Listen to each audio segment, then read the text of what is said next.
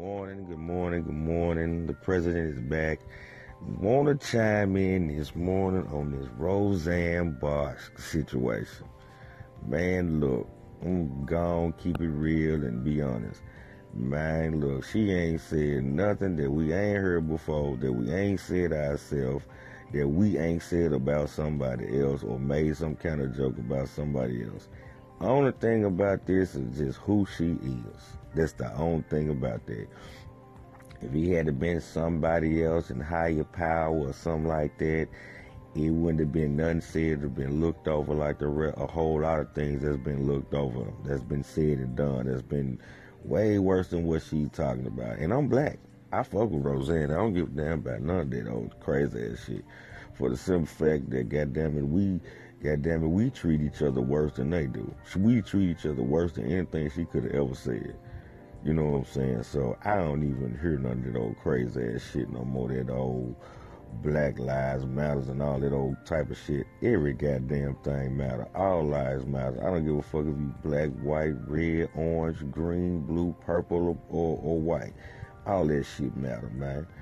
And we just pick and choose what we want to mess with. You know what I'm saying? We just pick and choose. No matter how wrong it is, no matter how right it is, we just pick and choose if we want to support it or not.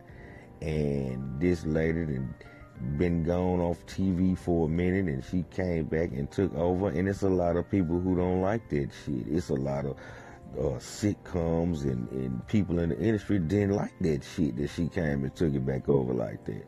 I mean, that's just simple what it is. They didn't like that shit. And as long as she didn't do nothing wrong, or say nothing out of line or whatever, go to this extreme, then she was going to be always on edge, like she's always been. Roseanne been on edge since, like I said, since she did the national anthem.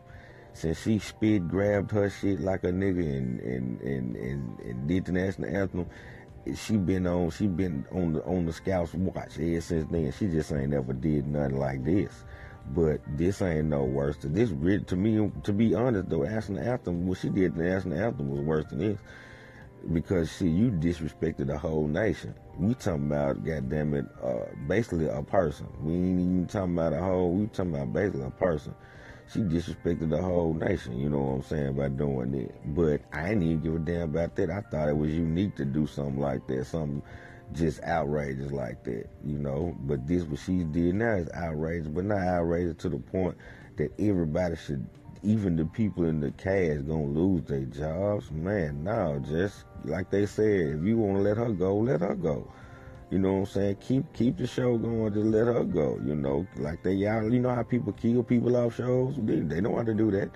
You know what I'm saying? That ain't hard to do. Like they killed Dan off and then brought him back to life. You know what I'm saying? Dan was dead as a motherfucker, but they brought him back to life when the new season came out. So it's like, I